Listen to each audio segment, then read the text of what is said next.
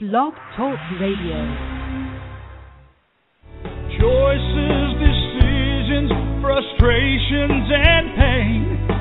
Knowing I'm going to forget her someday. While I still can, I'll challenge all my loved ones, every friend, to look inside their hearts and understand that I will love them. I will love them while I still can.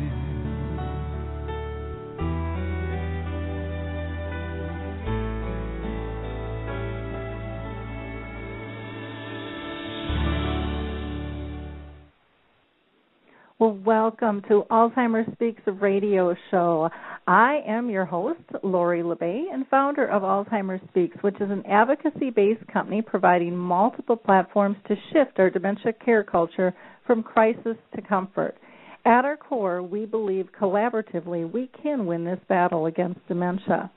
Here at Alzheimer Speaks Radio, we believe by joining forces, sharing knowledge, and having everyday conversations about life with dementia, we can remove the stigmas attached to memory loss. We can help those in the trenches take back their lives and live with purpose. Together, we can help professionals understand the true needs, not just their perception of the needs of those dealing with dementia. At Alzheimer Speaks Radio, we want to give voice to those afflicted with memory loss. That means their care partners, both family and professionals, people who are diagnosed, as well as advocates supporting the cause so we can all live wonderful lives. By raising awareness together and sharing the real, everyday life stories about living with memory loss, we give hope. No longer can we be driven by fear, and together we can teach people how to live with the disease and not as it. We hope you'll join us and check out our website, and there you'll have access to all of our platforms, the blog, the resource directory, the radio show, the YouTube channel, free tools, and more. And if you like the show today, please help us spread the word by liking us or sharing us with your friends on Facebook. You can email the link. People can always listen to it afterwards. Our channel expert who may join us is Rick Phelps, and Rick has early onset Alzheimer's disease, known as EOAD. And I never know with Rick's schedule if he's going to be able to make the show or not, but if so, I will definitely pull him in. Rick was diagnosed in 2010, and he is the founder of Memory People on Facebook, which is a wonderful support group for those dealing with early memory loss, along with their care partners, as well as business professionals and advocates, to be able to have a true conversation and develop friendships around the world. So it's really a pretty cool place. If you haven't checked it out, just go to Facebook and in the search box, put in Memory People and ask to join.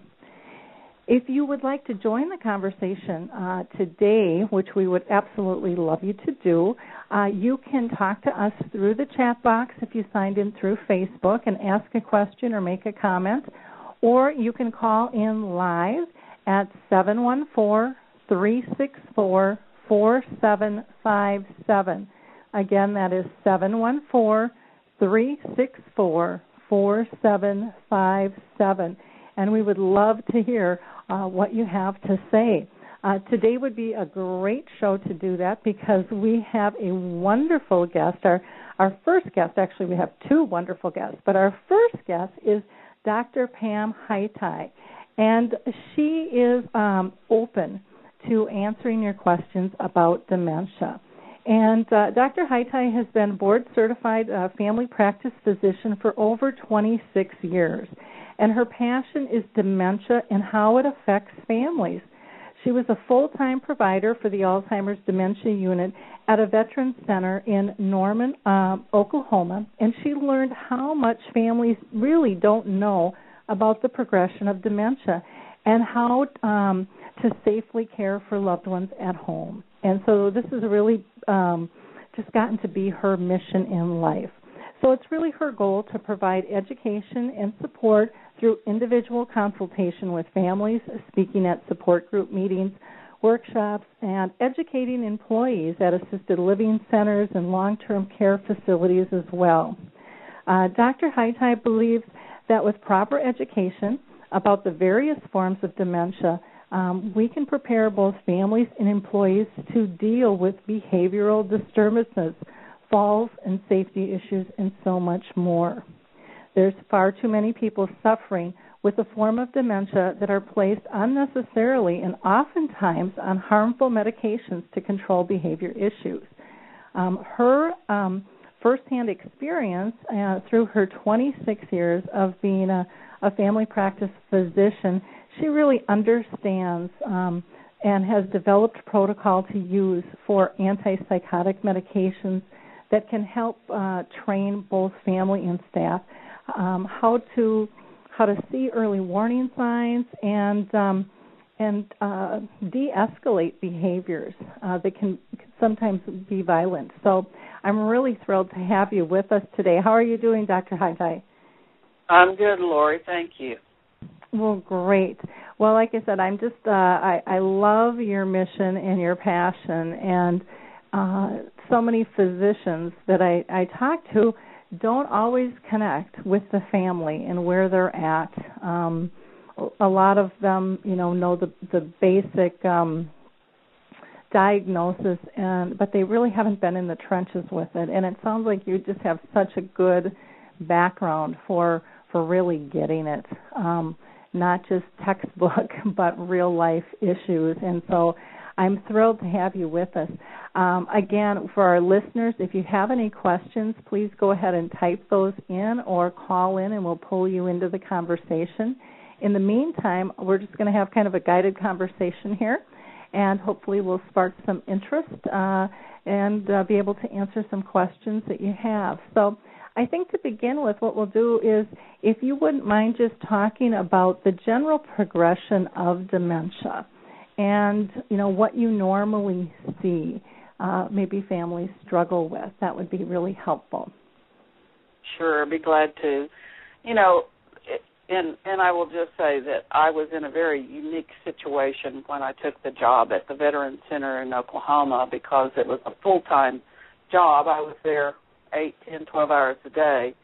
So I had a real hands-on approach with the folks down on the dementia unit, and got to see firsthand all of the behaviors that many doctors never really see. They get the phone call at their office saying so-and-so is acting out and hitting other people, and we need medication for this person now. So I was really blessed in many aspects to be able to see firsthand how these behaviors develop, how rapidly they can escalate to the point of people being harmed.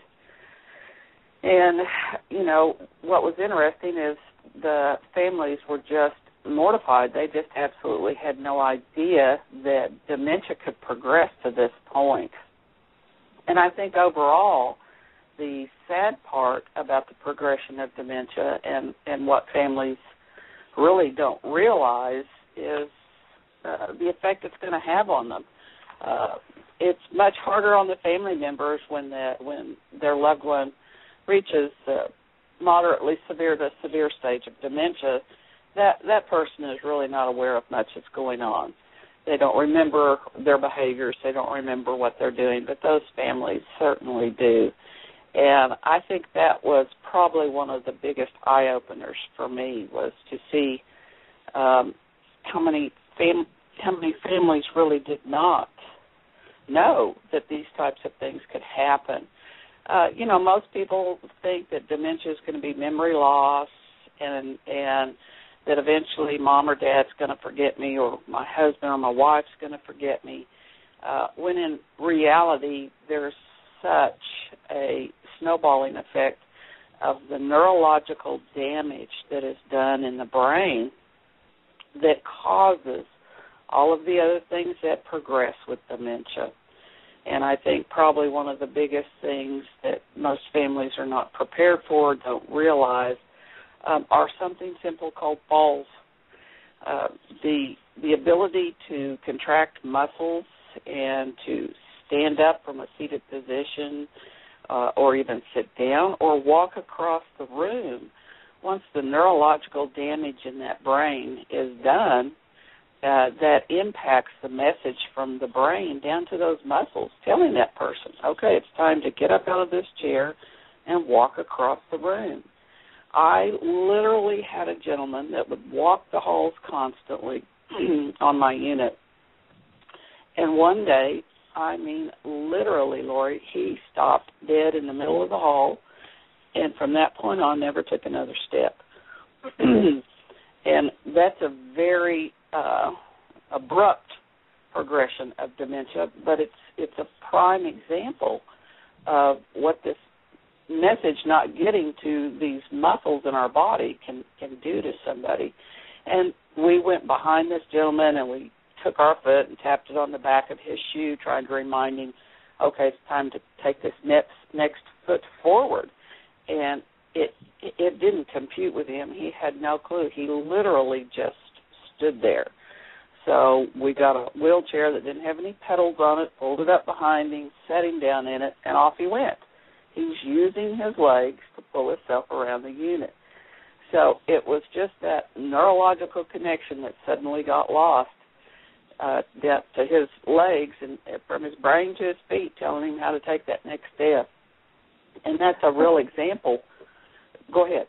Oh, I was going to just say one of the things that I liked about that example was just, you know, I think for most families, because we want to control things, we want there to be a progression. You know, okay, this is going to happen, this is going to happen, this is going to happen. And it doesn't always follow a pattern, you know. And so just letting people know that it really is out of control. There's a lot of different ways that dementia can hit and progress. I mean, it's going to decline. We know that. That's a given. But that's about it, because everybody does react. Everybody's body reacts differently to this disease, and then everybody reacts differently because of their dynamics with their relationships and their history. And so there isn't the answers, I think, that families want. No, that's right. And a lot of families want to hold on to these stages of dementia and would constantly ask me, what stage is he in, what stage is he in?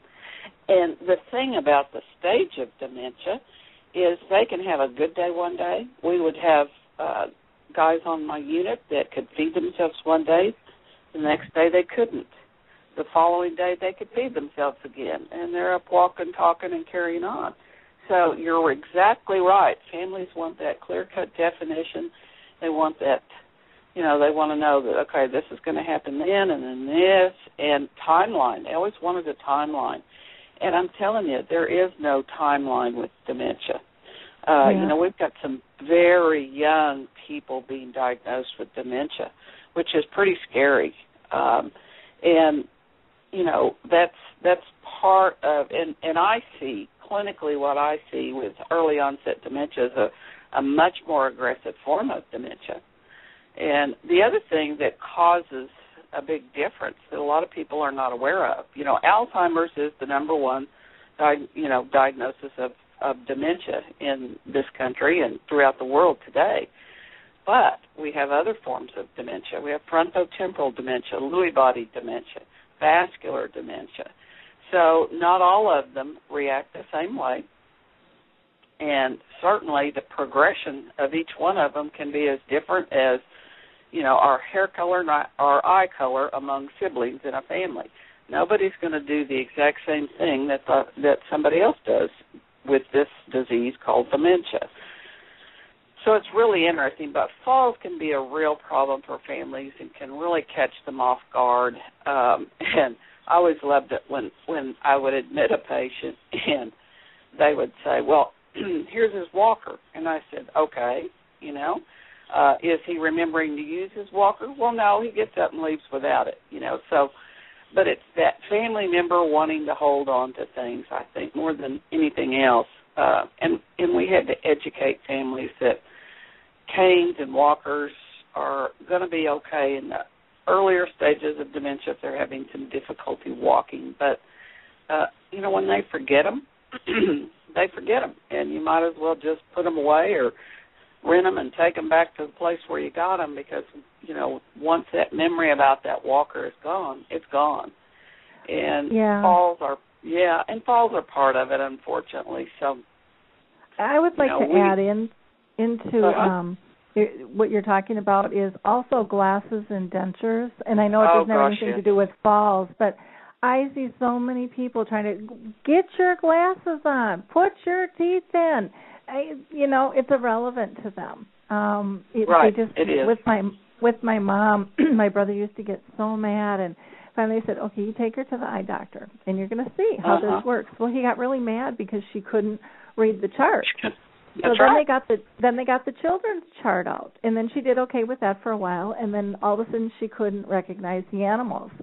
And he just was livid. And it's like, Mark, she's not doing this to make you upset.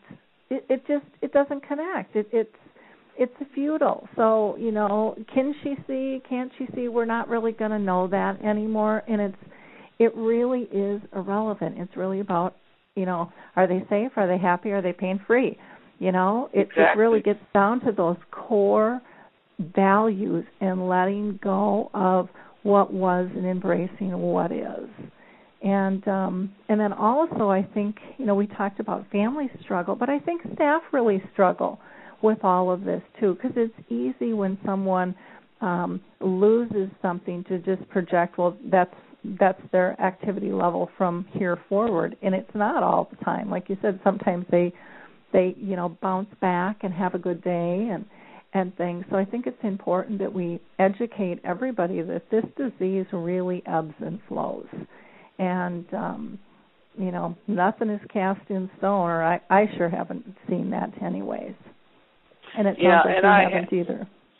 Oh, absolutely not. And I developed the staff called it Dr. Hightie's famous saying. I would have to look at those wives and say, it is not about you. It is about him and what we need to do for him. We had one lady that, when she admitted her husband, he was decked out, with, the fancy loafers and the polo shirt and all of this stuff. And she would come in, and this was a gentleman that loved to go around from room to room and borrow shirts, and he would have 10 to 15 shirts on. And he loved it. And she would come in and just get livid about it. And, I would go down and I'd say, this isn't about you. Well, he's never looked this way. He's always looked professional and all, and I just have to stop her and say, we're way past that now. This is about his comfort. This is about his security and his happiness. And if putting 10 to 15 shirts on makes him happy, we're going to let him do it. Yeah. And she had the hardest time with getting her feelings out of the way. But that's what I tell families is you've got to just get out of the way of dementia many times. And you got to quit fighting it. Oh, my goodness. Some of the wives would come in and just nitpick and just hammer away at their husbands with 20 questions, and you could just see his anxiety level climbing, and then it would escalate into getting behavioral issues going, and we'd have to ask him to leave. It was time to intervene and say, because they just had never learned how to communicate with their loved one with dementia. You cannot give them multiple choices. You cannot make them sit and try to process. For instance, if, the wife would say, what do you want to eat? Do you want a hamburger or do you want a steak? That was an impossible thing for that gentleman to process after he got into moderate dementia. And that's a lot of what I always tried to teach them is you have to change. You have to learn to ask them questions that give the ability for them to say yes or no. That is how you've got to talk to them. And that was always a big struggle for families. That was one of the things that I saw, daughters coming in, Daddy, do you remember so-and-so, and all of this kind of stuff. It was truly sad, yet I always viewed it as a real educational process for those families. It gave me an opportunity to sit them down and say, look, this is why he can't respond to that. And we helped many, many families learn about the progression of dementia, and that is really when I got interested in doing something, and I did produce my video course on it, that would help families understand how to change their behaviors and the way they talk to their loved one, the way that they deal with their loved one. One of the hardest things that a lot of families had to learn was when to walk away. Yep. And even the staff too, on the unit, they had to learn if they approach somebody and say, well, come on, it's time to go take your bath, and they're met with fists. It's time to turn around, walk off, come back in 10 minutes, and let's try again. Mm-hmm. And that's a valuable thing that people need to hear today, is if they walk up to their loved one and want them to do something, and they're met with either verbal abuse, basically is what I call it, cussing and carrying on, and you can tell that the anxiety begins to escalate, or if they're met with fists in their face, because many family members are, you've got to absolutely turn around, walk away, give them 10 to 15 minutes. And what families don't understand is they've gone up and interrupted that individual when they're probably in the middle of a delusional thought or dealing with a hallucination due to their dementia. So they're busy processing that, and then you go up and interrupt them, and they can't deal with that. They cannot process two things at once. So you have to learn. You have to learn to walk away and come back in 10 or 15 minutes and try again. Okay. It looks like we've got a caller on the line, so I'm going to go ahead and pull a caller from a 661 number in. 661, you are live on the air. Did you have a question or comment? I do. I have both, and I just want to applaud you in your efforts to bring this critical issue to the forefront of the consciousness of America, because my father passed away of dementia and Alzheimer's, and it was quite a challenge. It was very difficult in that my mother had passed away 1 year prior to his passing, and when he moved in with me and lived with me, I had no idea as to the dimension of his disability, nor what all it entailed. And prior, my mother had, taken some of the responsibility away from my father, and I didn't understand why, because he seemed to me, when I was in his presence, to be fully capable and able to do the things that that he should have been able to do as an adult. But when I moved him in with me, I quickly found out that he wasn't able to take care of himself as an adult, as a male, and things like writing checks, he wasn't able to calculate money or to even understand what he was writing for. He did get into some trouble, and I think it's important for people to also that have adult members, parents or even children, siblings, anything, people that have dementia, Alzheimer's, that you do look into, like the durable power of attorneys and also the financial power of attorneys, because what happened to us in the later stages of my dad's life is he got involved with this girl. She was just a few years older than I was, and she started to take advantage of him, and she started to write checks out of his checkbook and would just have him sign, and she was stealing a lot of money in this way, and I had the hardest time dealing with the banks and dealing with the lawyers and dealing with people just to get his finances shut down and just to stop all the money that was disappearing, and that was one of the aspects of the dementia and the Alzheimer's that was just horrific. And I know this is happening to a lot of families and a lot of people out there, and so I don't know if you had talked about those things, but if you haven't, I would definitely recommend to families that they do put those procedures in place for themselves, because otherwise this girl she was trying to get financial power of attorney. I mean, she was criminally organized and knew exactly what to do, and I think she preyed on people that struggled in certain capacity. And so there's organized criminals out there that are looking for, wealthy people or wealthy families that are dealing with the dementia, the Alzheimer's. They may choose to be. This girl was a caregiver that we ended up hiring, and then she seduced my father, and it was a terrible mess. And so I just thought I would share that with you. Oh no, that's good information, and I think that people do have to get their legal affairs in order. And even Dr. Haitai, you can talk to this a little bit more, but even for families to be able to talk to the doctors and know what's going on, you need the right paperwork in order, so the communications are clear. And I think that is a place where families do fall down, not understanding the process and the legalities of it all. So thank you so much for calling in and making your comments. We're going to go on with... shared one more thing with you? Sure. Just wanted to say one thing about dealing with the doctors. One of the other things that I had problems as far as dealing with the doctors is my father was a cardiac patient.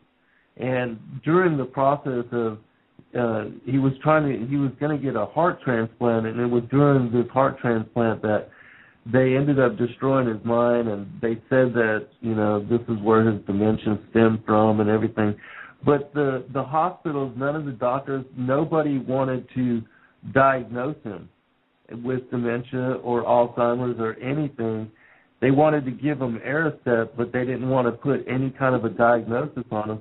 And so I had to fight with his doctors and his hospitals just to get them to formally diagnose his dementia, because that was another problem. And then having that established with the financial power of attorney and all that, it was just a mess. So I would recommend people definitely put into place the durable power of attorney for healthcare decisions and the financial power of attorney, because those kind of things will help if you get into the mess that we ended up getting into. And I just thank you for your time.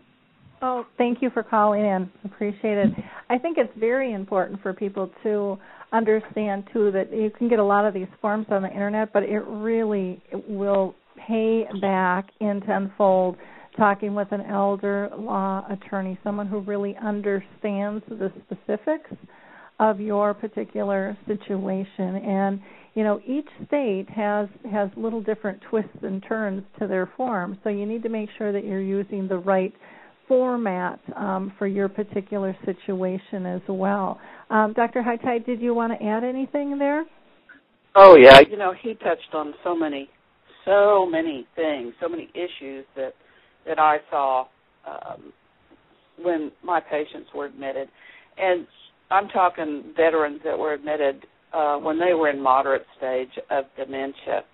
And the sad thing is statistically 20 to 30% of those veterans admitted to the locked dementia unit had never had an appropriate workup. They'd never had a CAT scan or an MRI. And it was just like he mentioned, okay, they took him in, told the doc, Daddy's not remembering this and is doing that, and the doctor said, okay, let's just put him on some Aricept and see if it gets better. Oh, my word. This is one of the things that I talk at length about in my video course, is because run, don't walk away from that provider. You've got to get your loved one diagnosed, because early intervention is what slows the progression of dementia. And so many people are allowed to have dementia into the moderate stages and never have a workup.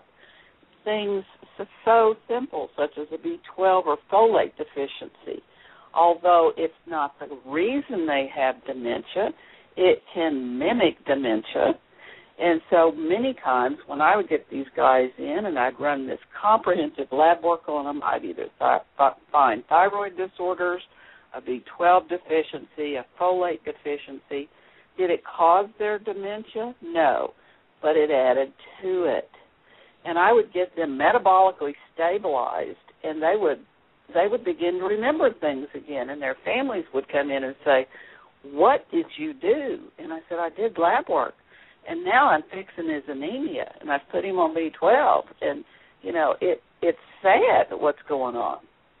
And what this young man talked about was this caregiver situation. You know, this is something that I wish we could get Congress involved in, because this is an absolute travesty, and it's going on. He's exactly right. It's happening everywhere, every day. It's happening right now to too many people. And the thing I want people to hear me say, there's an agency in every state in this country called Adult Protective Services. You get on the phone, you call them, and get them involved. And let me tell you, folks, they've got the judges in their back pockets. They will get things done. They can make things happen. They can make sure that caregiver never gives care again to another individual. And, you know, as far as getting these legal documents in order, you have to do it early enough when your loved one that has dementia can legally make these decisions. And he's exactly right. You have got to get something called a medical power of attorney, medical decision-making power of attorney. I can tell you that if you have just a blanket power of attorney, that's not going to cut the mustard. I had many instances, unfortunately, where we had such severe behavioral issues on the unit that I would have to send the veterans to a geriatric facility to be stabilized and placed on some medication. Those facilities would not accept them unless there was a durable power of attorney for medical making decisions. It couldn't be a blanket durable power of attorney. The other thing is, if you're already living with someone that has got that the dementia is significant and legally they cannot sign this paperwork, you're going to have to seek guardianship, and that's not a difficult thing to do. You're going to have to involve the health care provider to get them to write the letter to the judge that states this person is no longer capable of making decisions for themselves or managing their finances. So, you know, there's various things, and you're right, Lori, that you've got to get a lawyer that is familiar with the elder care laws and get that person advocating for you. And that's the way you've got to look at it. And that's what I used to tell families is, I'm advocating for your loved one. I'm making this decision because it's the right thing to do for him. It's not about you. And so getting a lawyer that understands the laws can really make this kind of a process go much smoother. Oh, definitely. Well, and I like that you had talked about adult protection in the states, too, because one of the things that we really need and we don't have, you know, they kind of have that inventory for sex offenders, and we really need that for bad caregivers. So we do. They can't just hop a state line, you know, or a company line and be in the door again, preying on somebody else. We really need, and I know that that's something that Congress is working on, but I just don't think it's as big of a priority as what it should be. When you look at the dollars that it's costing from one angle, but you look at the personal destruction that they're doing. I mean, because some of it isn't all, it's not just all financial. Some of these guys are physically abusive and sexually abusive. I mean, there's lots of different types of abuse, and we need a tracking system for that. And so if anybody out there in our listening audience wants to start a petition or something, I know that there's something on the Internet to do that for causes. I don't know where it is. Let me know. Maybe we can start a cause there, because it definitely is something that needs to be handled. I'll let you get back in case there were some other things that you wanted to touch base that our caller had mentioned there. Kind of broke in, but I did want to mention that tracking because I just think it's so important. Well, it is. We in essence, we need an Angie's List for care providers, and not a positive Angie's List, a negative Angie's List, where a list is made and that name is plastered all over the internet so that they can't go out and care for anybody else in another state. You're exactly right, because it happens. Yeah, all too often.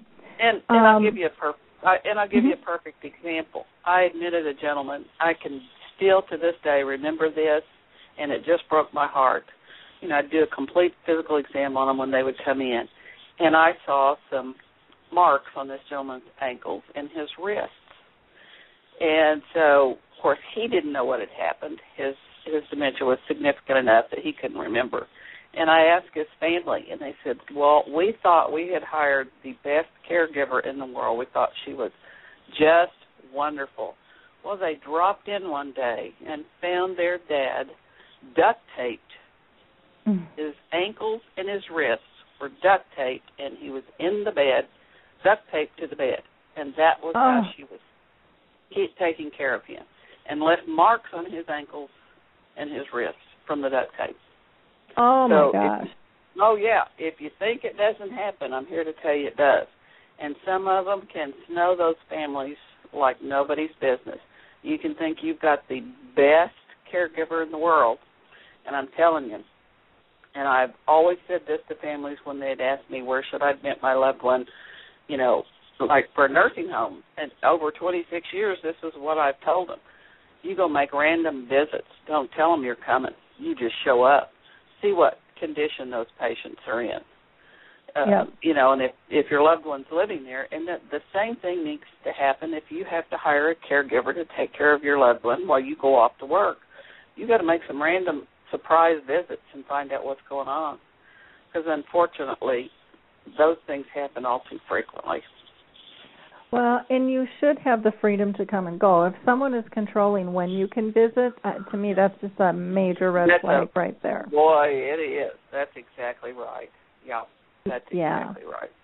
Yeah. And, what's sad, I do want to say one other thing, Lori, about what this gentleman said. The issue with the heart transplant, yes, it triggered his dementia. He likely had probably a mixed bag of diagnoses for dementia, Alzheimer's, and vascular. If he had significant heart disease, he had vascular dementia as well. And that general anesthetic and putting him on a heart pump and all of that, definitely, I am sure that his dad came out with some real significant changes. I have to say this because everybody needs to hear this. If your loved one falls at home, fractures a hip, and they have to undergo a hip repair, do not let them put them under general anesthetic. You're going to lose so much cognitive ability with your loved one. You're going to get a totally different person come out of that general anesthetic that went in.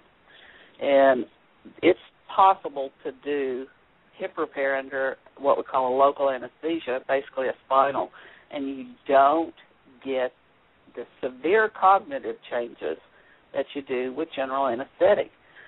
And that's a big one. So, very definitely.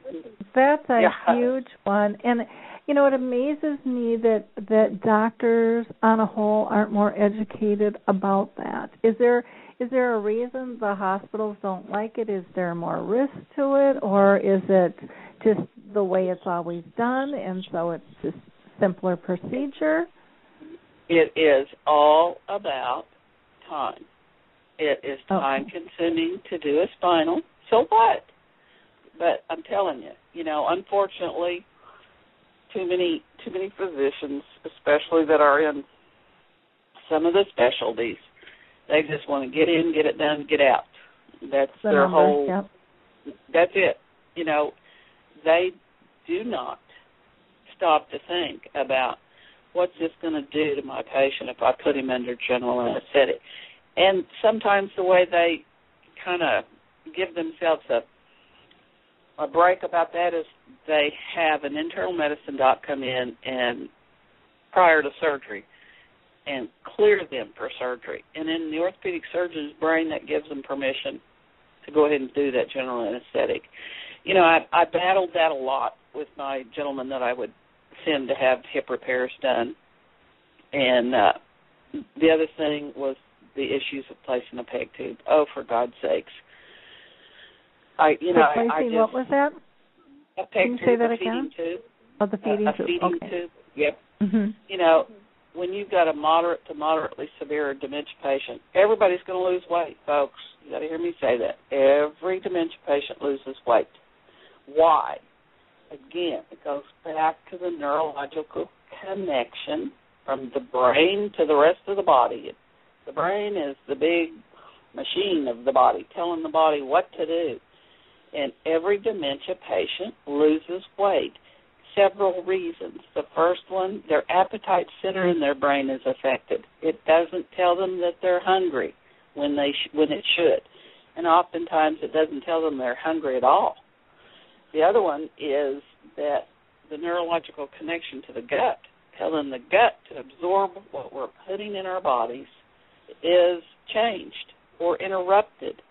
And so the gut isn't going to absorb like it used to. What's that result in? If you're not absorbing the calories you're putting in, you're losing weight. Mm-hmm. And too many specialists want to run and put a peg tube in a dementia patient. Oh, for Pete's sakes. Why? What do you hope to achieve with that? You're going to have somebody that's going to constantly pull that peg tube out.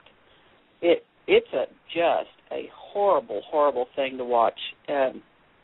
There's actually a study that came out about 2.5 years ago that said one of the worst things you can do basically is put a peg tube in a dementia patient because their pain perception has changed so much, and they were finding in these folks that had peg tubes placed that those people were having pain at the site of insertion of the peg tube that people with peg tubes that don't have dementia didn't have.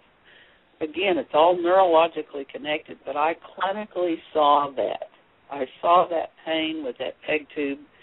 I would ask those families, please let me take this peg tube out. He's miserable. He's hurting. No, they wanted it in. The starving to death in their minds was much worse than him being in constant pain. So there's so many things that you've really got to educate yourself about with dementia. And things are just, things are different with dementia. No, there is no book. The body does not follow any rules when you have dementia.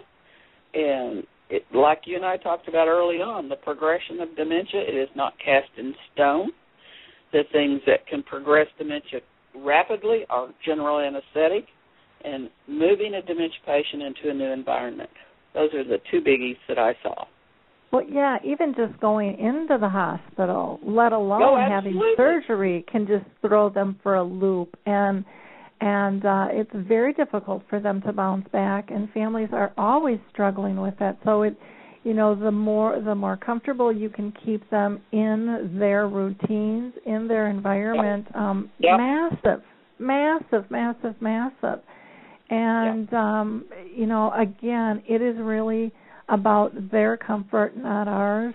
And that's a hard thing to step back from as a family. I call it freeze framing when we want them to be, who we once were. But then there's that whole other level that comes into that we're doing things. We tell ourselves we're doing things for them. And it's all task-oriented usually because when we have a task, we think we're in control. But with every single one of those tasks, there's an emotion attached to it at our end. And it's our emotion that's pushing us to make our decisions. And so if we're sad, if we're not ready to lose somebody or see a decline, then we, do the feeding tubes and we do the different things that has nothing to do with them. It has to do with we're not ready to be at that next stage. And so as a society, we really have to start dealing with these things appropriately because one of the questions I always pose when I speak is, are you going to be the next to forget or the next to be forgotten? And the whole point of that question is, how do you want to be treated? How do you want to live your life? And sometimes I think that's what families and staff have to ask is, really, what would this person want? Not what makes me comfortable. What would this person want? Because that truly is the core of person-centered care. No matter how many tasks we're doing, no matter how many things we're preoccupied with, and not that those things don't have to get done, but those things are not person-centered care. They are just tasks. Exactly. And there's a big, big difference. But we don't teach that. No. And, it comes down to quality of life versus quantity of life. And to me, I always advocated quality of life for my guys. And, that is exactly what our goal was on that unit, was to give them the best quality to their life in their remaining time. And, it was really interesting. I had many gentlemen that would get admitted there, and even though I would sit and tell those families, look, just the fact that you're admitting him here, you're going to see a decline in his cognitive ability. Well, they forgot to read that. They forgot to read Dr. Pam's book, and because we got them into our environment, we got them into a routine, we structured everything geared towards the best time of day to do activities, the best time of, all of those things. Those guys improved. Their families would come in and say, what are you doing? He is so much better. It is all about a routine that is centered around them and their needs. They weren't being asked questions anymore. They weren't being given 50 million choices to have to make. My staff was trained to see the signs of the escalating behavior so we could remove them out of whatever room they were in at the time that we saw their behavior escalate. I always taught the staff something in their immediate environment has triggered a delusional thought or a hallucination. Get them out of that environment, get them to a calm area to help them de-escalate, and then get them a snack. Redirect that brain off of that delusion and that hallucination and get it centered on food. Yeah. And it worked 9 times out of 10. So, those are the things that the families need to hear. It's all about routine. Doing the same thing the same way every single day, not having to have them make a decision about when they want to eat. Their appetite center can't tell them anymore. And I'd have wives come in and say, it was just frustrating. I'd try to get him to tell me what he'd want to eat. And I'd say, well, why didn't you just go cook something and then sit him down and put it in front of him? Well, I never thought of that. Because 9 times out of 10, they're going to eat it. Yep. Well, and even I know with my mom, we'd go to a restaurant, and I wanted to bring this up when you're talking about how they don't know to eat. There's also a time that some go through, and my mom was one of those where she wanted to eat. So we had to stop letting her go up to the buffet line because she would literally have 5 plates going because she would put a plate down and then she'd do something else, and she'd wander off and she'd start another plate, because she was so interested, but she had no idea she had 5 plates. At the buffet line. And then it got to the point in the restaurant, too, in terms of just having to do things different, where she couldn't make those choices. She would look at the menu because that was still part of the routine. She knew that socially. She's supposed to look at the menu. But, could she read it? Could she decipher it? It didn't make any difference. And so she would say, well, I'll have what you're having a lot of times. Or I would say, I can't decide if we get these 2 things, can we split them? Because there were moments where she would forget that she wanted something, and so the food would come, and then she'd be angry, going, "Well, they got my food," And she would we just started sharing, and I would make it that I couldn't decide, and then she was totally fine with it. She was really helping. Wonderful. helping me. Yeah. And it just alleviated any of those issues, and it made it fun. And, I like variety, and I don't mind sharing a plate for those of you listeners that don't, like doing that. That would be probably an issue. But, boy, it just made it so much easier. Yes, so much easier. It and it was very dignified. There wasn't any awkward moments in the restaurant doing that. It was just really, really simple to do. Exactly. And that's what you want. Mm-hmm. You want simple. You want simple. Yeah. Simple and comfortable so that you can have fun and relish in the moments that you still have, with that person. I do want to talk about, and this, I can't believe we've only got 10 minutes left here to talk with you. The conversation's gone by so fast, but, you have some thoughts on antipsychotic drugs and identifying behaviors. And if you can give some people some more tips regarding that, because I think that is such a huge issue. And I always tell people that a behavior is just a reaction we don't like. Right. We've categorized it as inappropriate, but usually, and I've never found this not to occur, there's a reason they're acting that way, just like there's a reason we act the way we do. Exactly. And they're typically very justified. And so being able to find those triggers, if you've got any tips for people, I think that would be wonderful. Well, and, they've got to understand that, unfortunately, part of dementia is delusional thoughts. Your loved one getting in their mind that something has happened, and it could be the farthest thing from the truth, but it is happening to them in real time, right then, right there. Same thing with hallucinations.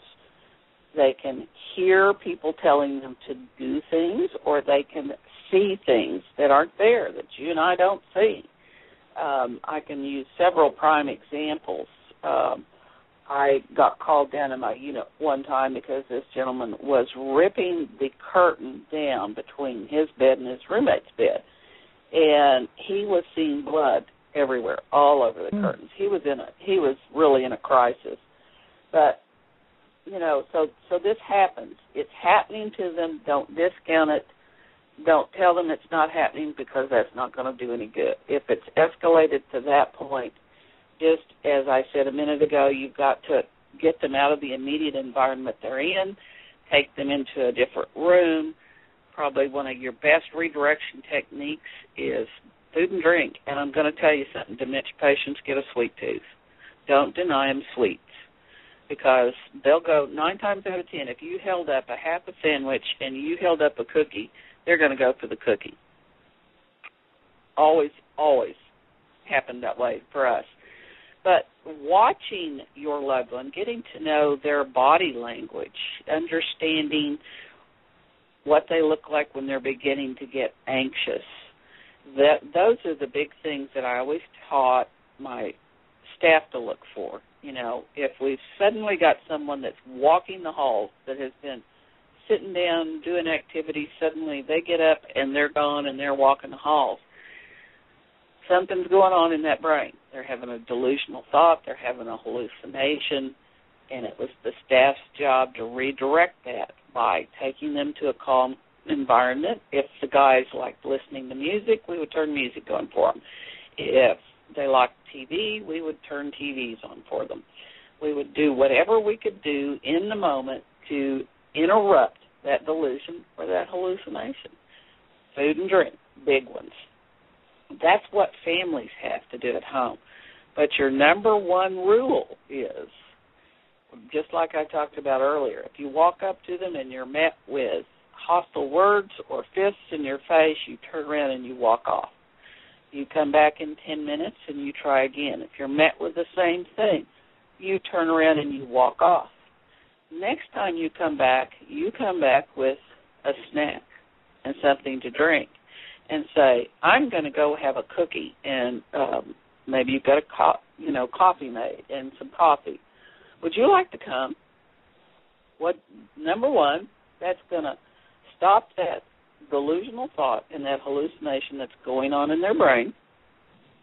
and you've given them a question that only requires a yes or no answer, and it's going to be effective about 80% of the time.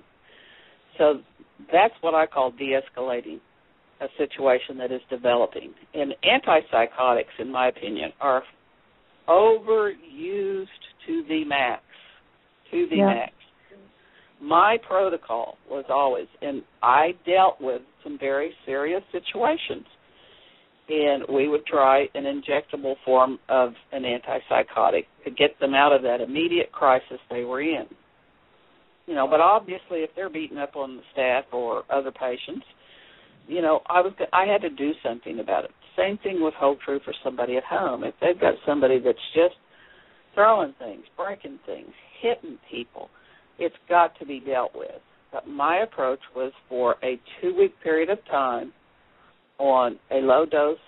It could be Seroquel, it could be Haldol, it could be Risperidone, and I would tell the families, we're only going to use it for 2 weeks, and then we're going to taper them off of it.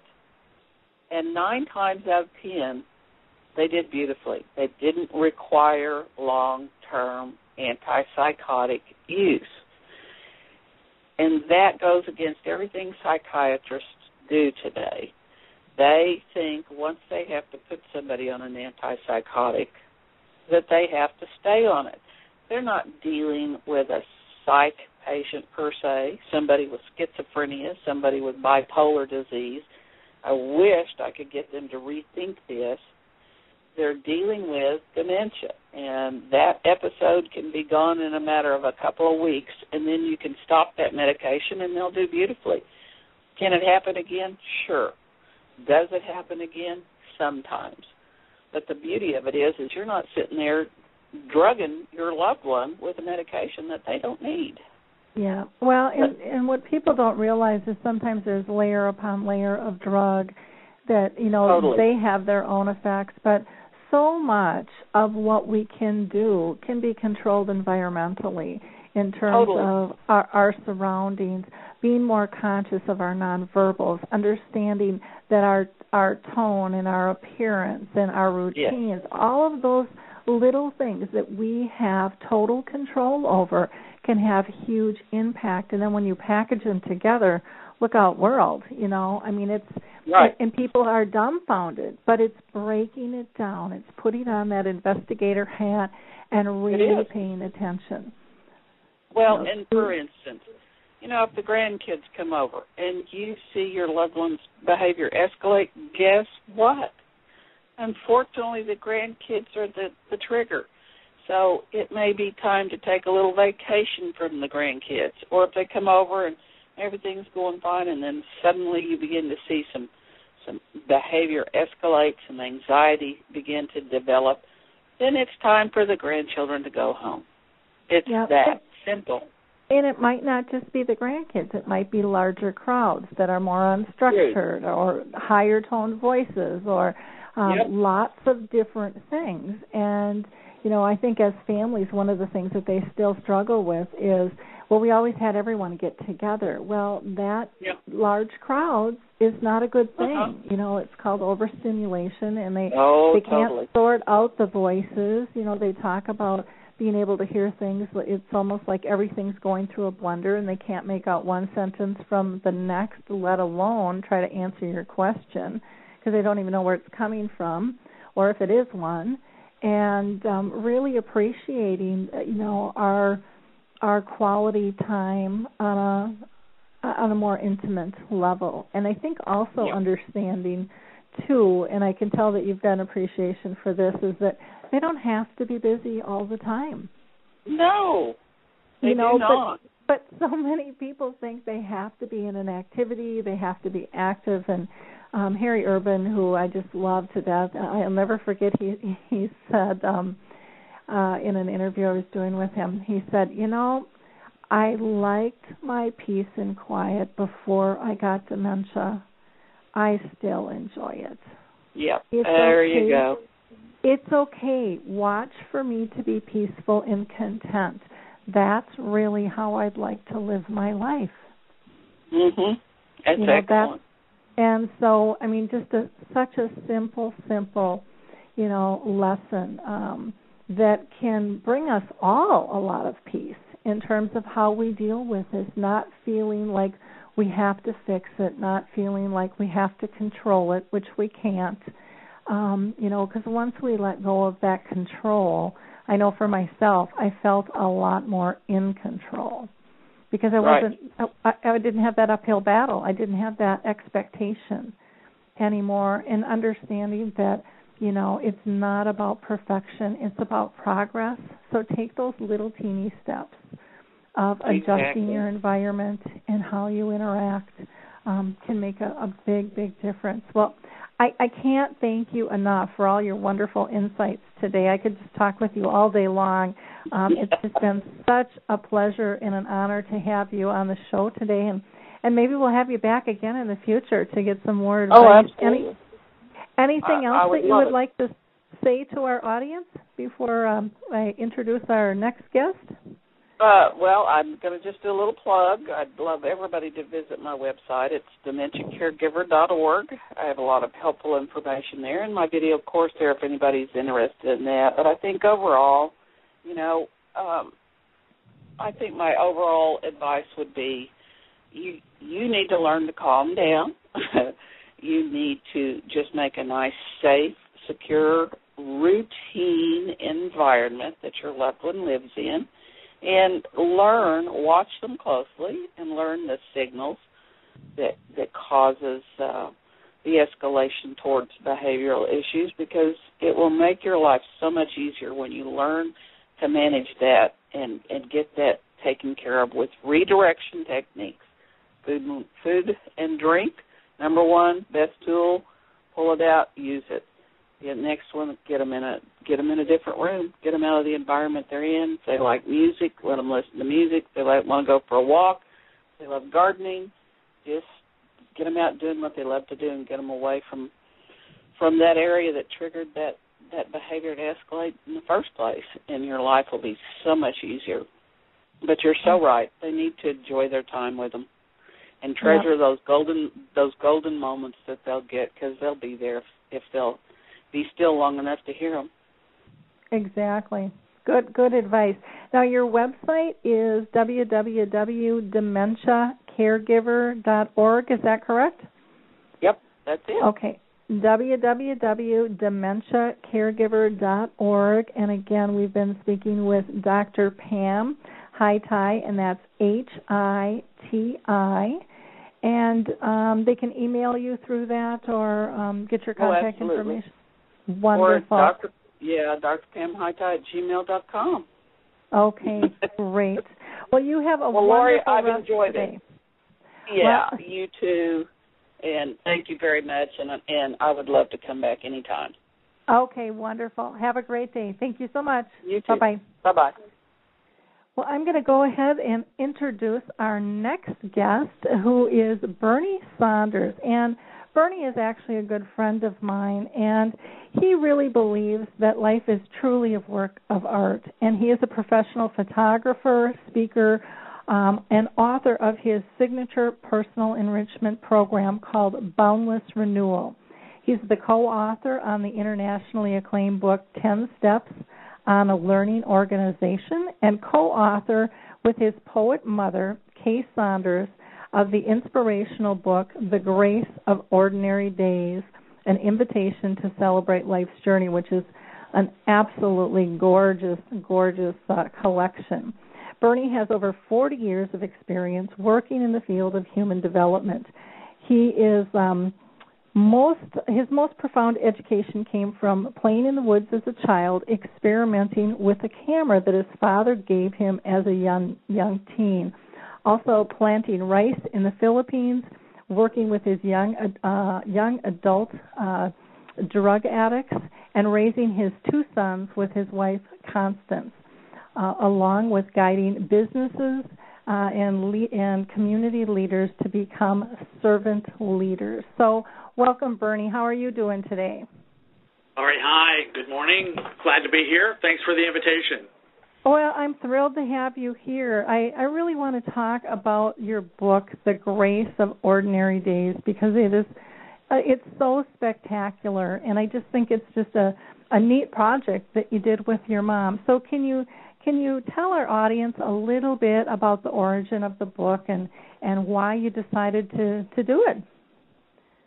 Be happy to. Thanks for asking.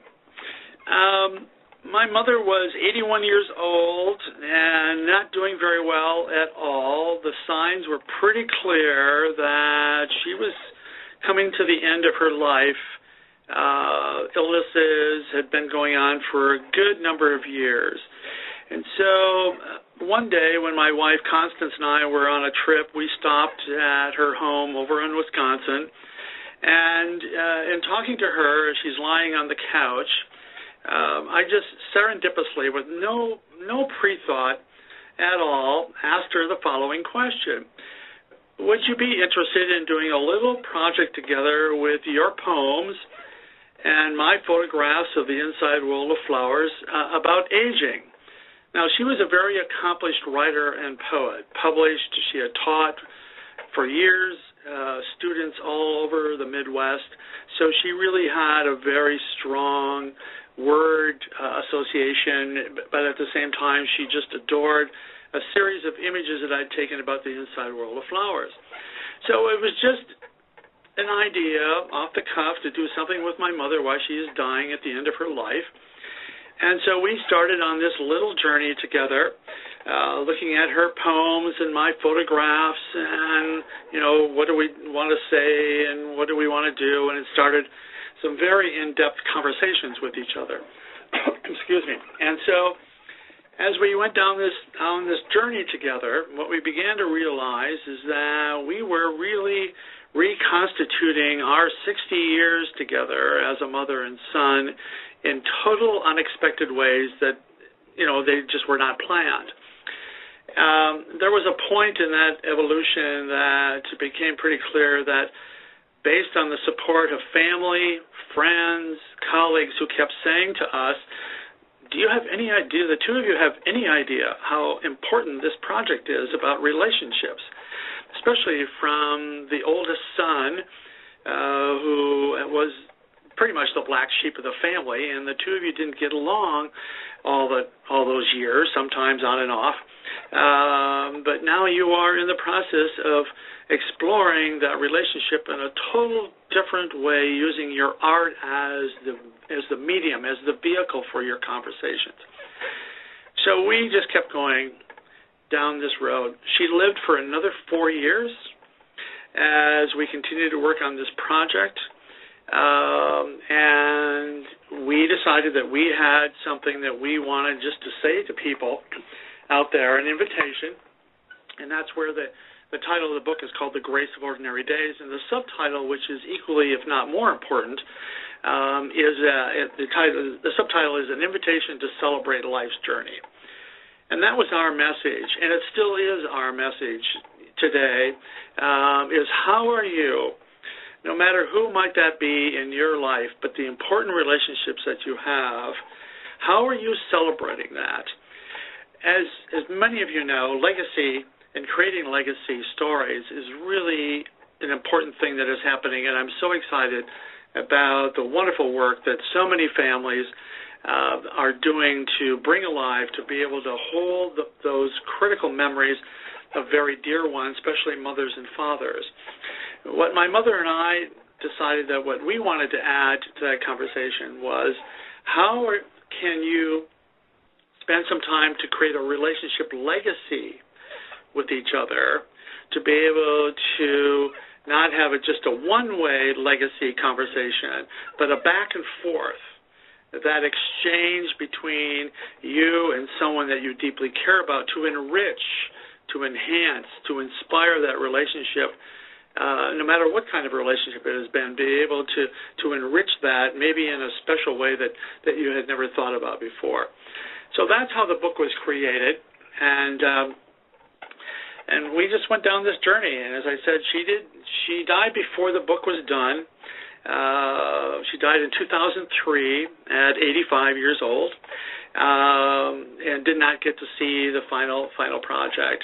But we completed it 2 years later with my father and I, worked on that, which was a whole different, totally unexpected enriched, celebratory relationship with my father too after she died.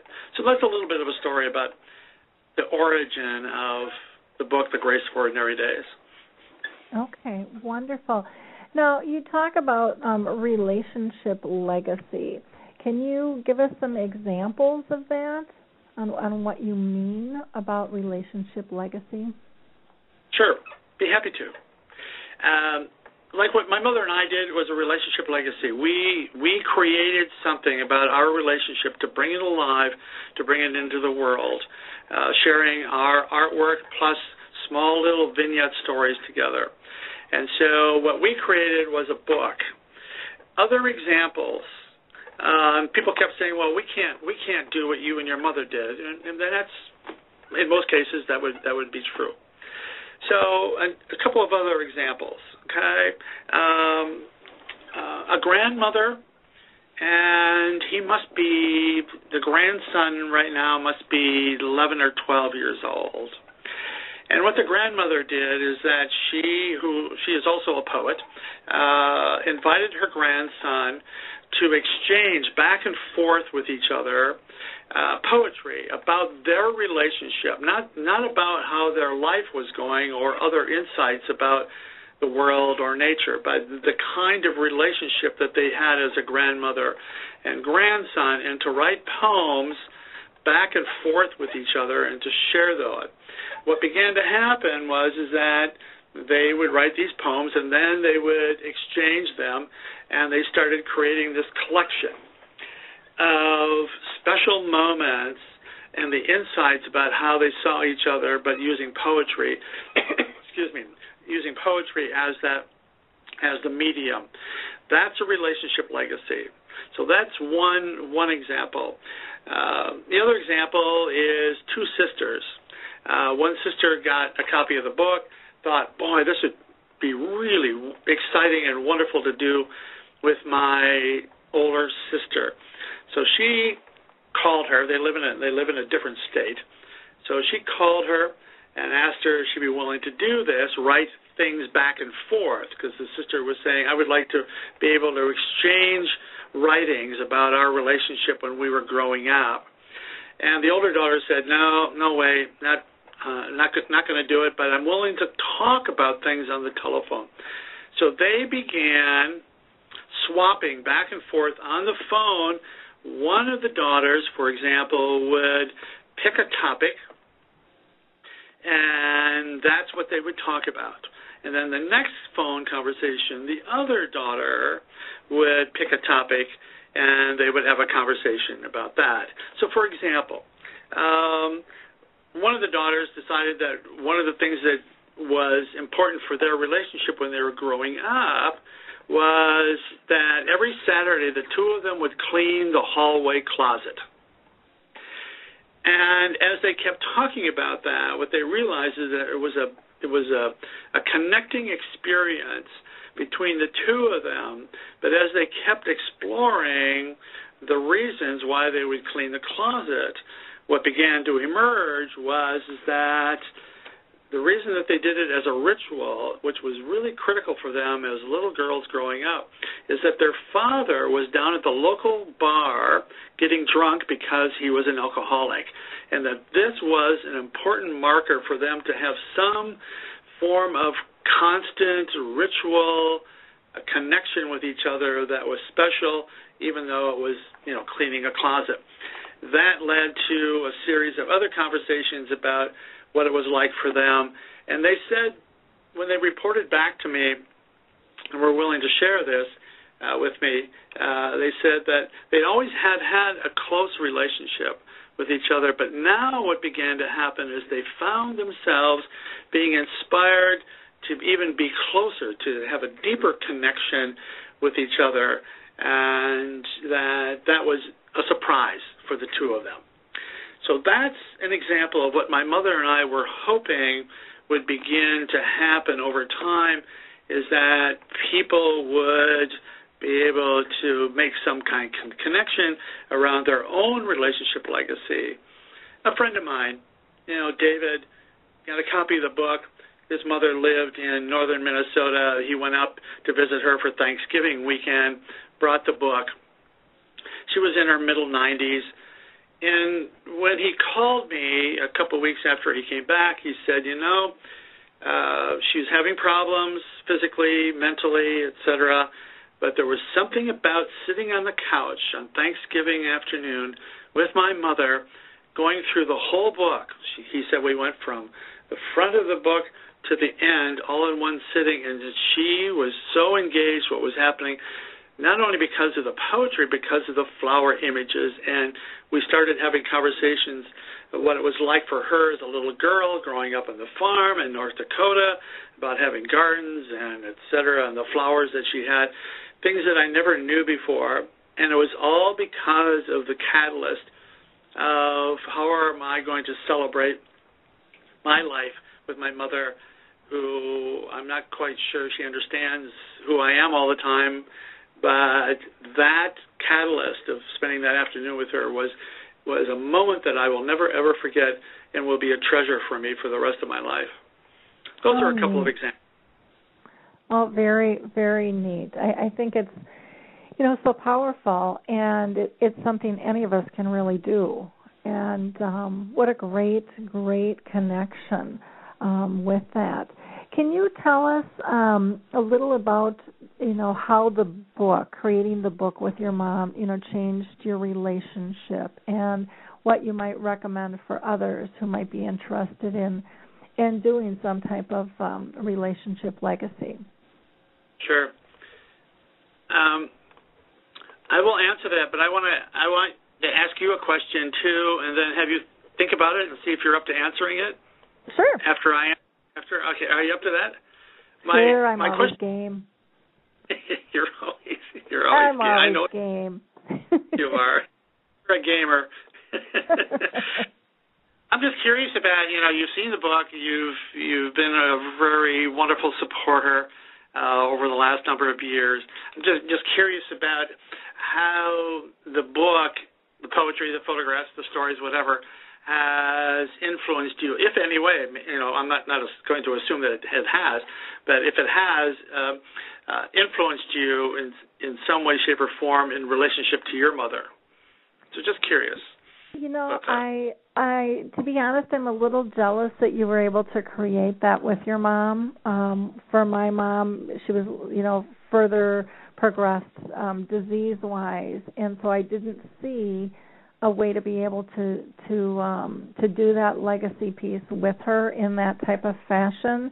But it has given me, because it's just, Bernie, it's so well done. It is, the photographs and the poetry in this book are absolutely spectacular. I mean, they'll just take your breath away, and they'll make you think and about just cherishing so many things that we overlook, and looking at things in a different light. And to me, that's one of the powers of the book. And your title is perfect, The Grace of Ordinary Days. Because so often we don't appreciate what is right before us. We miss it because we're so busy, with our schedules, and we're taking care of stuff, and we're trying to be in control, and we're not just relishing in those moments that we have. And so to me, I mean, it's a very inspiring, and it's absolutely gorgeous. It's a great book, I think, personally, but it's a beautiful gift book as well. And, for our listeners, it might give you some ideas of different ways you can engage. And maybe your family's not into poetry and into photography. Maybe you've got other hobbies and skill sets. Or maybe you want to try something new. Even with someone with dementia, they talk about someone who's never painted can now paint. Maybe you're going to take a painting class together or do different things. It doesn't make much difference. But I think it's important to have that connection and to be able to learn from one another. For me, I guess my legacy relationship with my mom is really everything I've built with Alzheimer Speaks, the radio show, the dementia chats, the webinars, the speaking, the training, the tools, the resource website.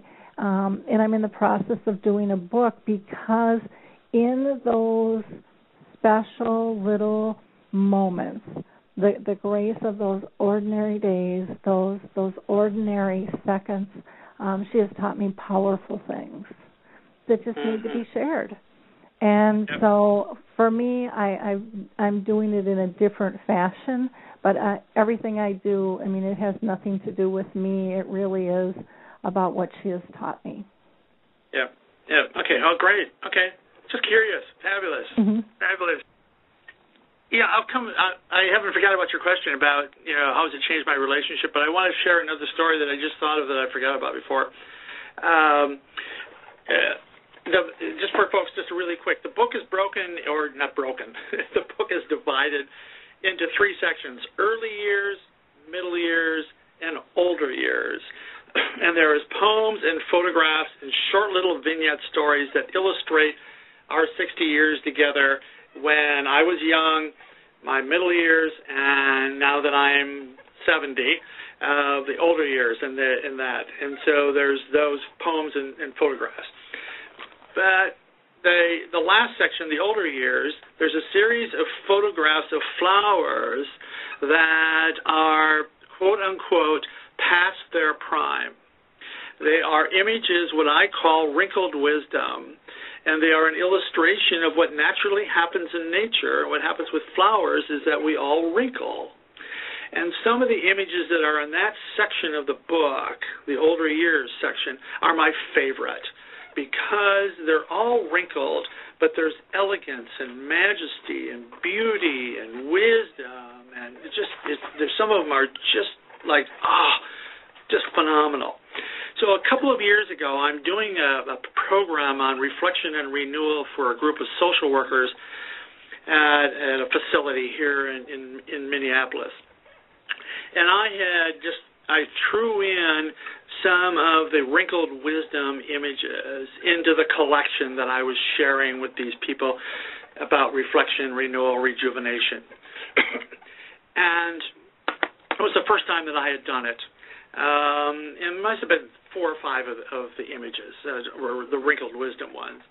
At the end of the talk, I'm chatting with folks, and a young woman in probably her middle 20s or something came up to me, and she is crying really, really hard.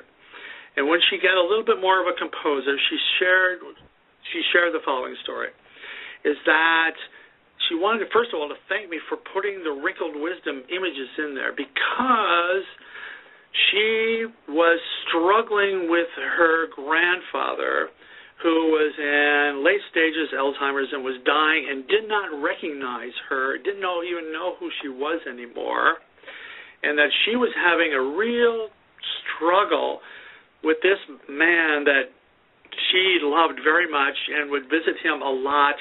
Obviously, they had had a close relationship when she was younger, and it was just very painful for her.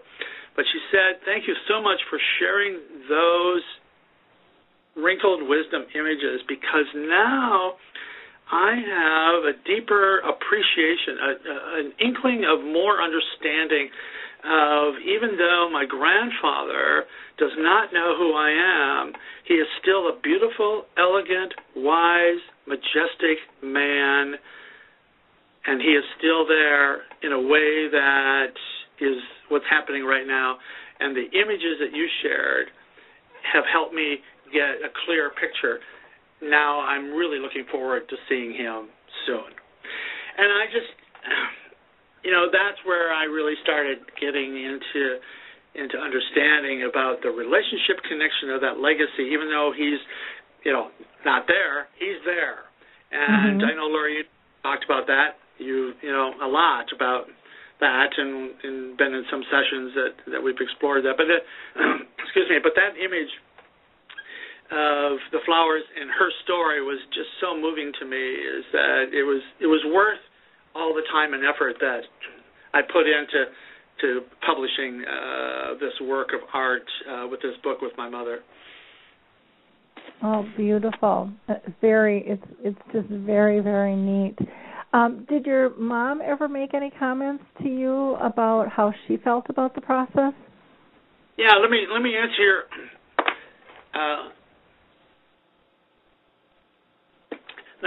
your question about how it changed our relationship. Mm-hmm.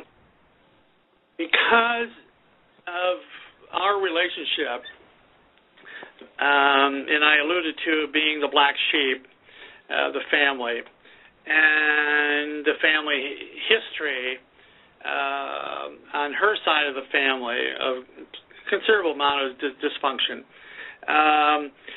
She really did not quite understand why I would be interested in doing something like this with her, because it was so out of character of the kind of relationship that we had. I'm not saying that our 60 years was all on the dark side, because there were really golden moments also. But because of that in and out kind of relationship that we had, it took her a while to adjust to the idea that I would even want to consider spending my time with her in doing something on this level. Wow. But it was just, she would mention it. She wouldn't mention it to me, but she would mention it to other family, with siblings or other friends of hers about, this is out of the ordinary. This is out of the ordinary, and I thought it was too.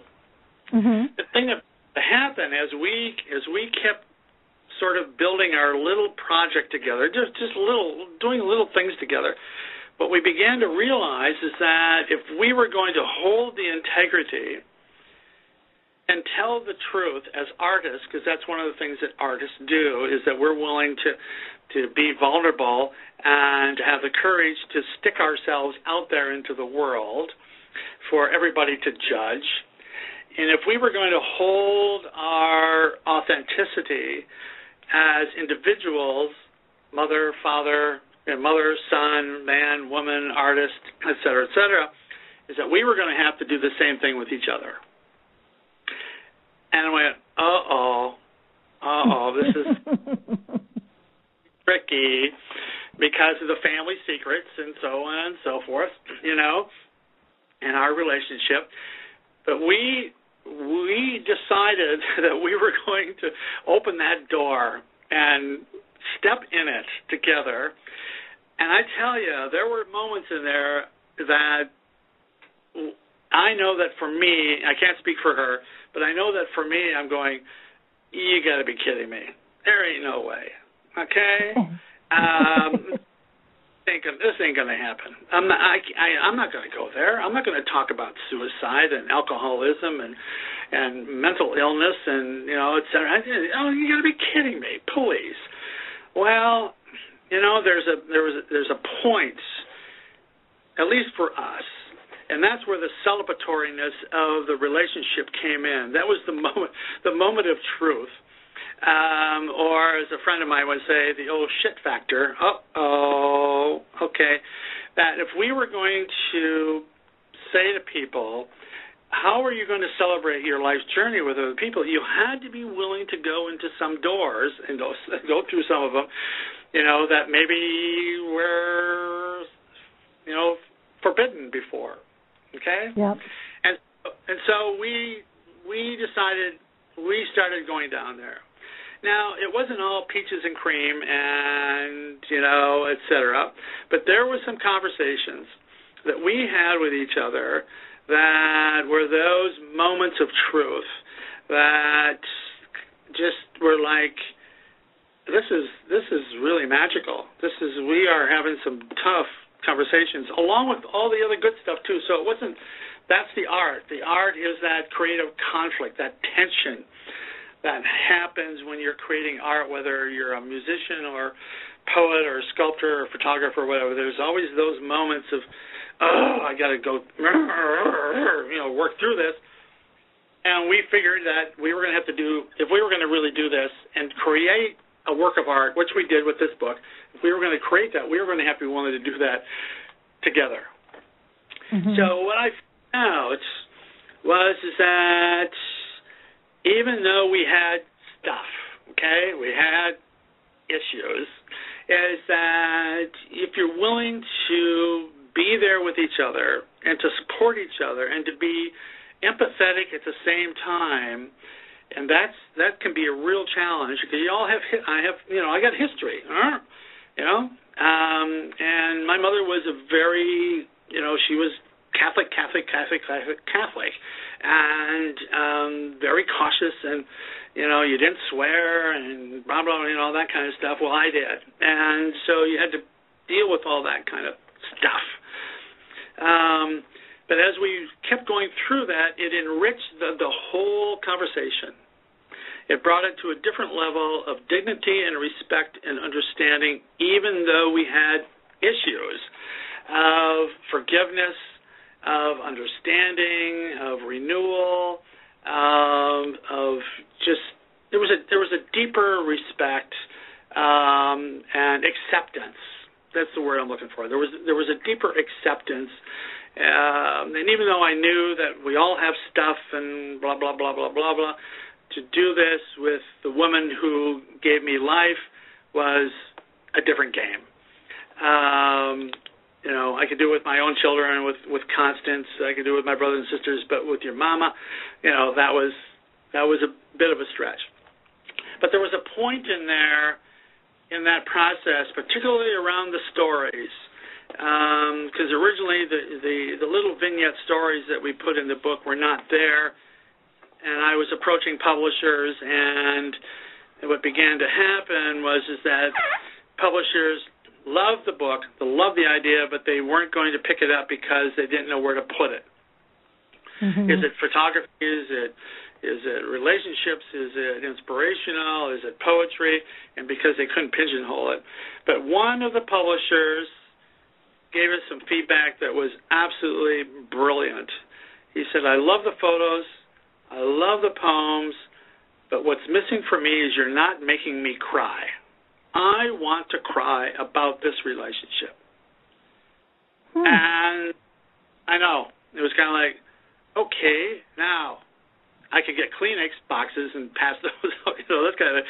But he was saying something's missing, and he didn't know what was missing. So I, thinking about it and meditating about it and talking to some folks about it, said, let's tell little stories, because I didn't want to tell the stories of, Kay Saunders and the son Bernie Saunders, and Bernie was born on a cold January, blah, blah, blah, blah, blah, blah. How boring is that? Mm-hmm. So we conceived an idea that we would negotiate certain events in our life together as a mother and son. She wrote down certain events, and I wrote down certain events, and we negotiated those events of which ones we were going to write about. And so we did, and that was an interesting conversation, because there was some on there on her list that I didn't think that she would ever, in a cold day in January, would ever consider, wanting to disclose, to be vulnerable to the rest of the world. And she did. She insisted. And I can read that one too if you want me to. So anyway, what we did then was we picked these different events for the early years, middle years, and older years. And then she went off and wrote her recall of the event, and I went off and wrote my recall of the event. And then we got together and we shared what we individually had written. That had to be interesting. And that interesting was mild. That's a good way to, it was like, oh, you got to be good. Anyway, we really got into the spirit of it, and it really was fun. It really, after the shock, the initial shock of, oh, you got to be kidding me, okay? Is that? But what it did was that it added that dimension that was missing. It was that human connection piece of sharing a little bit more of the privacy of these two people, the mother and son, just to give a little bit of a flavor of what their relationship was like. So can I read one? Yeah, please. I was going to ask you to. So, yeah, that'd be great. All right, so here's an example of what she wanted to do, and I went, okay, all right. So this is in the early years, this was during my, it'll be obvious in the story. The title of it is called Waiting Up. Waiting Up, Part 1. It's late, too late, where is he? It was so much easier when I knew that he was tucked in upstairs, sleeping as soundly as the other four. Who was it that said we must give our children a warm nest and strong wings? The nest is the easy part, but boy, giving them wings? I know that he's begun drinking. I talked to him about it, but he can't hear me. What's the big deal, Mom? He asks, grinning. I know alcohol has the power to bring down even this strong-willed young man, but he doesn't know that yet. I've seen it happen with my dad, the denials, the escalating family arguments, the all-too-early death. I grieve every day for losing this dear man. Is this, too, the legacy that I'm passing on to my firstborn son? It's late, so late. Where is he? I join the chorus of supplicating mothers everywhere, sitting up late into the night with wordless prayers for their children. K. Wow. Waiting Up, Part 2. Well, you're waiting up for me as usual, Mom. I've been out on Sand Point having a great time with my friends, enjoying the magical northern night sky, laughing long and loud and hard around a roaring fire. I feel the terrific buzz and warmth of booze. It's way past the time that I said that I would be home.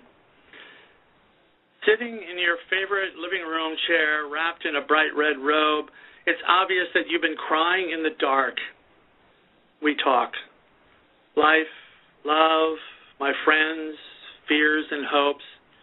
It is our way of calming each other down in some strange and meaningful way. As usual, you ask me not to drink anymore, or at least not as much, and to be more careful. I promise, but not really. Exhausted, we kiss and hug and say, I love you, and go to bed reassured that everything is okay once again. Bernie. Wow. Talk about the two different viewpoints, and I love the vulnerability of this project that brings you closer by sharing those moments. That's really powerful. Really Thank powerful. You. Thank you. And that was one of the stories she insisted that we put in the book, because that was my, when I was in high school, and her father was an alcoholic and died an alcoholic, and that was her fear, and that was part of the family secret. That was the big elephant in the living room. And she just said, I want to do this. And I said, okay, all right, here we go. Hold on, buckle up. Okay.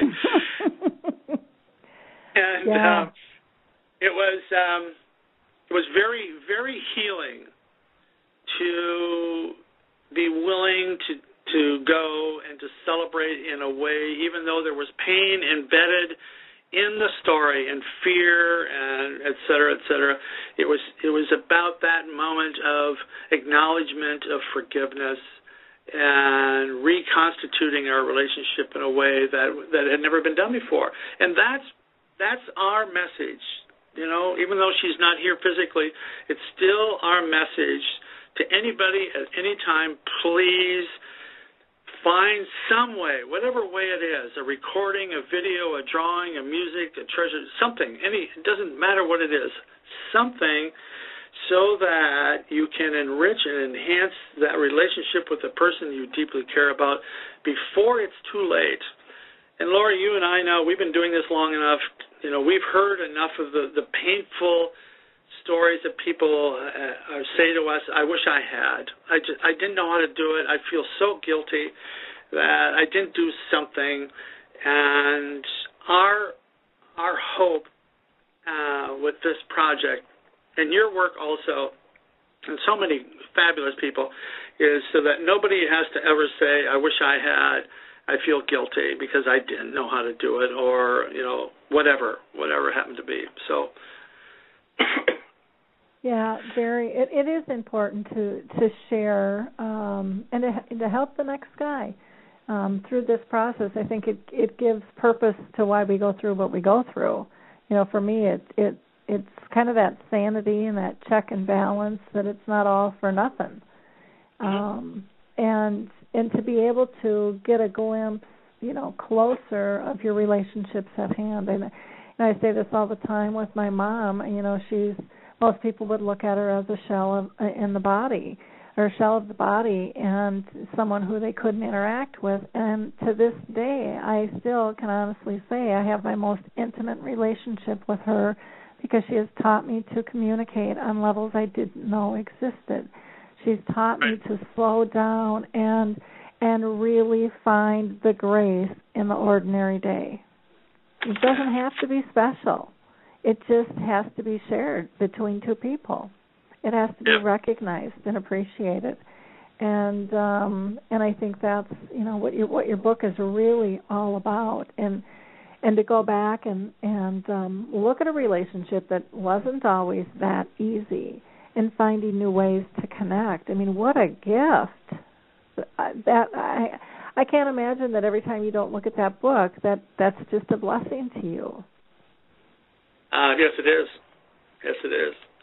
Yeah. I just reinforce what you just said. I just think what you just said was very, very elegant, and that is find something. Even though the mother, father doesn't recognize you, and they're in those stages, similar to what your mother is. My hunch is that there's some treasured moment that's to be celebrated even during those times, and my invitation to you is somehow to record that, to create, even though they're not being, I don't know what the phrase is, but maybe you can clarify this for me. Even though they're not being active, and the exchange back and forth in the way that we would like, they're still engaging. There's still a transaction that's happening in some way, shape, or form. And my invitation is to find those treasures, those little gems that come, and to record those in some way, shape, or form, to log them, or whatever it may be, so that you have some story. It's all about the story. And this is a story. This book, The Grace Ordinaries, is a story of 60 years of a mother and son who just happened to be lucky to be at the right place at the right time with the right resources, et cetera, to be able to do that. And that's my invitation to people, is to find something, because you will not lose. This will inspire, enrich, enhance, give you solitude, whatever, for the rest of your life, and not to miss that moment. That's my hope. That is great advice, Bernie. How do people get a hold of you if they're interested in having you come speak or buying some of your products? I mean, you have Bernie has some really incredible tools for people to be able to use, and to hear him speak, and the place you come from is just so authentic and centered, and it just really creates a beautiful place for people to easily maneuver through their own minutia, that we all have, and find peace with it. And so I thank you so much for being with us today. But how do people get a hold of you? What would you like to share with them as far as contact information? The ways is to email me, and that's really simple. So it's Bernie at BernieSaunders.com. So that's the email. The website is very simple too. It's www.BernieSaunders. Are we going to be able to stop saying www someday? I think we're getting there. We got rid of the HTTP. We're getting there. There is progress. Okay. So it's BernieSaunders.com, and on that website there is access to the book, other products and services that I have, meditative DVD that people have, other programs. If that's of interest. So there's a store, and then there's my photography website that's linked also on there. That's on that website. You can go take a look at my images, and those are available also for purchases of a variety of different sizes and shapes and forms. Telephone number is 763-479-1226. That's the office number. And I do staff development, family talks, keynotes, workshops from 1 hour to a day, book gatherings. People will ask me to come to your church or your club or your home or facility and do a book reading. I just did one for the local Rotary Club about relationships, which was really interesting because these were the guys, which was fascinating. And senior living facilities will have me come and do something for their groups. So a wide variety. And if you're curious about that, and I have other programs for bridging the transition gap and helping adult children and their parents. So I have a program on that. So a variety of things. And if you're curious, give me a holler, send me an email, and we can have a chat and see if there's some opportunities. So.